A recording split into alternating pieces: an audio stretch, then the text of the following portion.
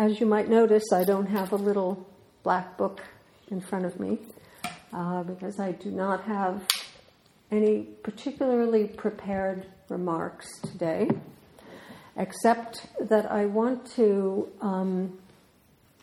call our attention to, and my attention, to Owan Zendo. We are going to be talking after Oryoki practice about the Zendo, and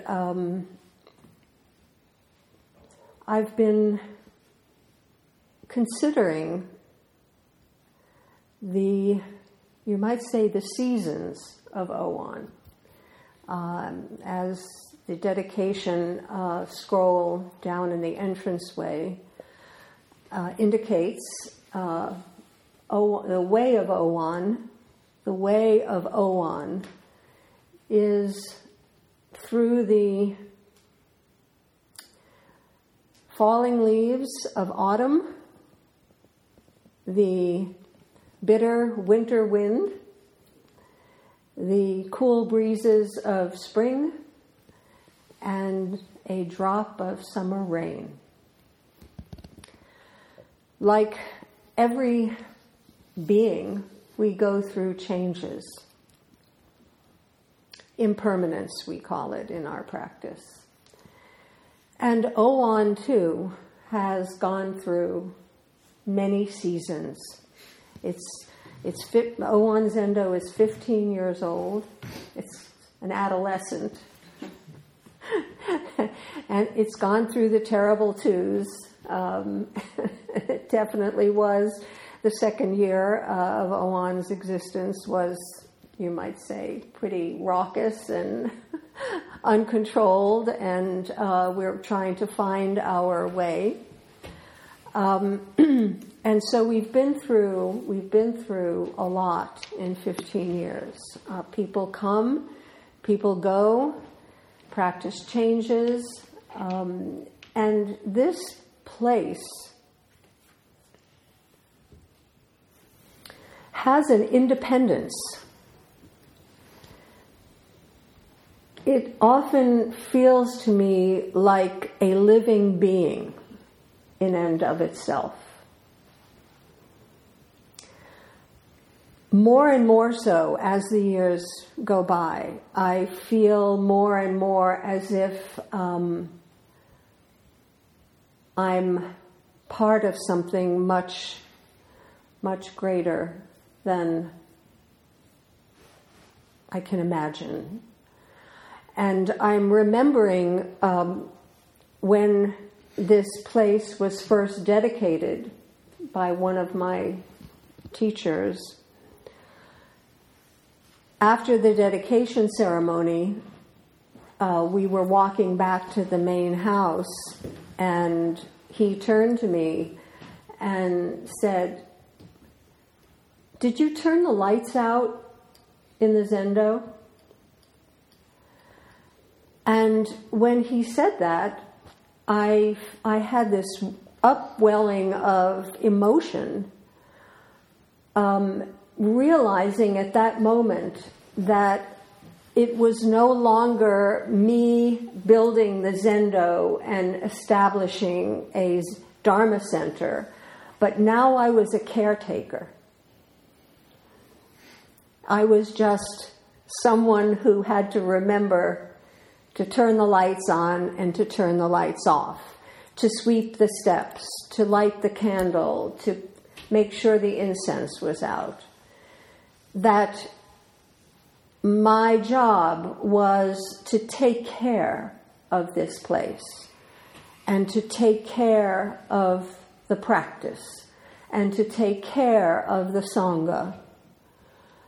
And so it was a big shift from being the builder, the designer, the aesthetician, but now just taking care of it. And that is truly, when you move through the stages of practice to lay ordination, to priest ordination, to Dharma transmission, you become more and more and more a servant, more and more a caretaker, less and less an authority on anything. And so I've been reflecting on this place, and its endurance. Some of you have been here for, how long have you been practicing here? 10 years. Yeah.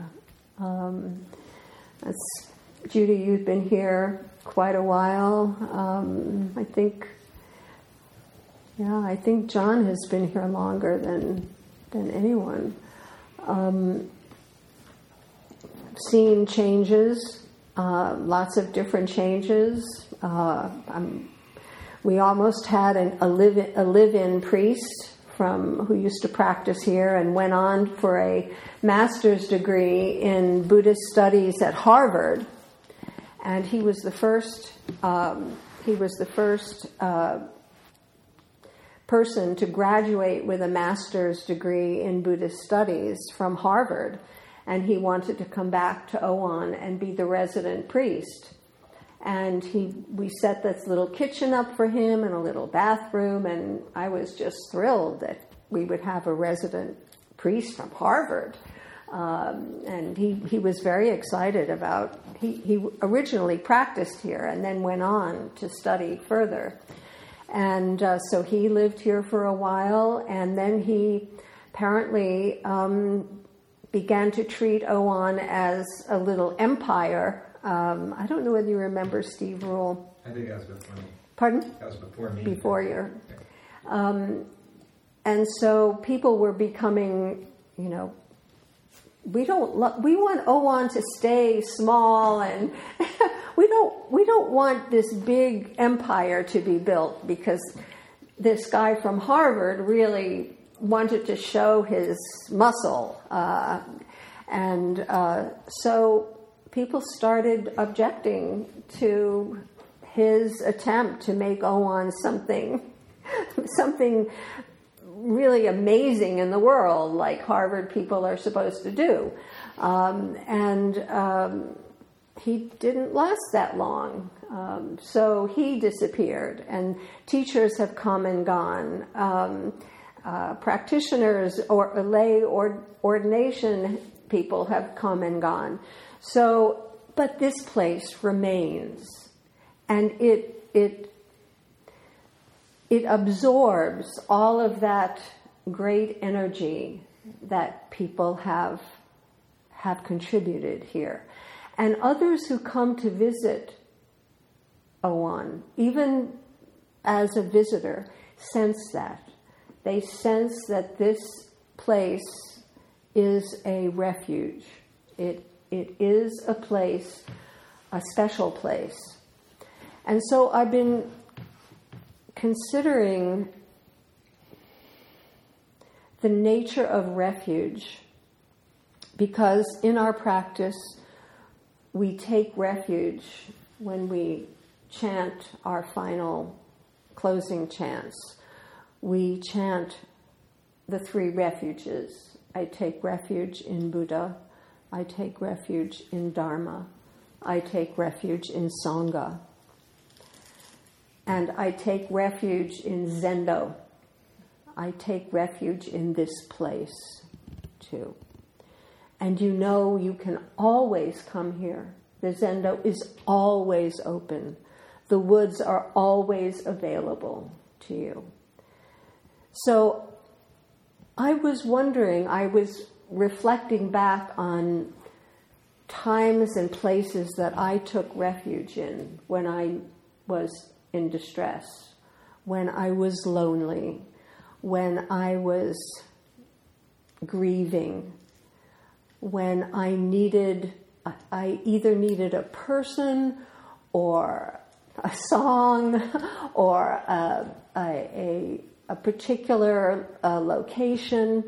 And I was wondering about where our Sangha members took refuge, other places or people or situations that you would go to when you needed support, comfort, inspiration, peace. And so instead of my talking the whole time, this time, which I'm inclined to do easily, I'm interested in hearing from you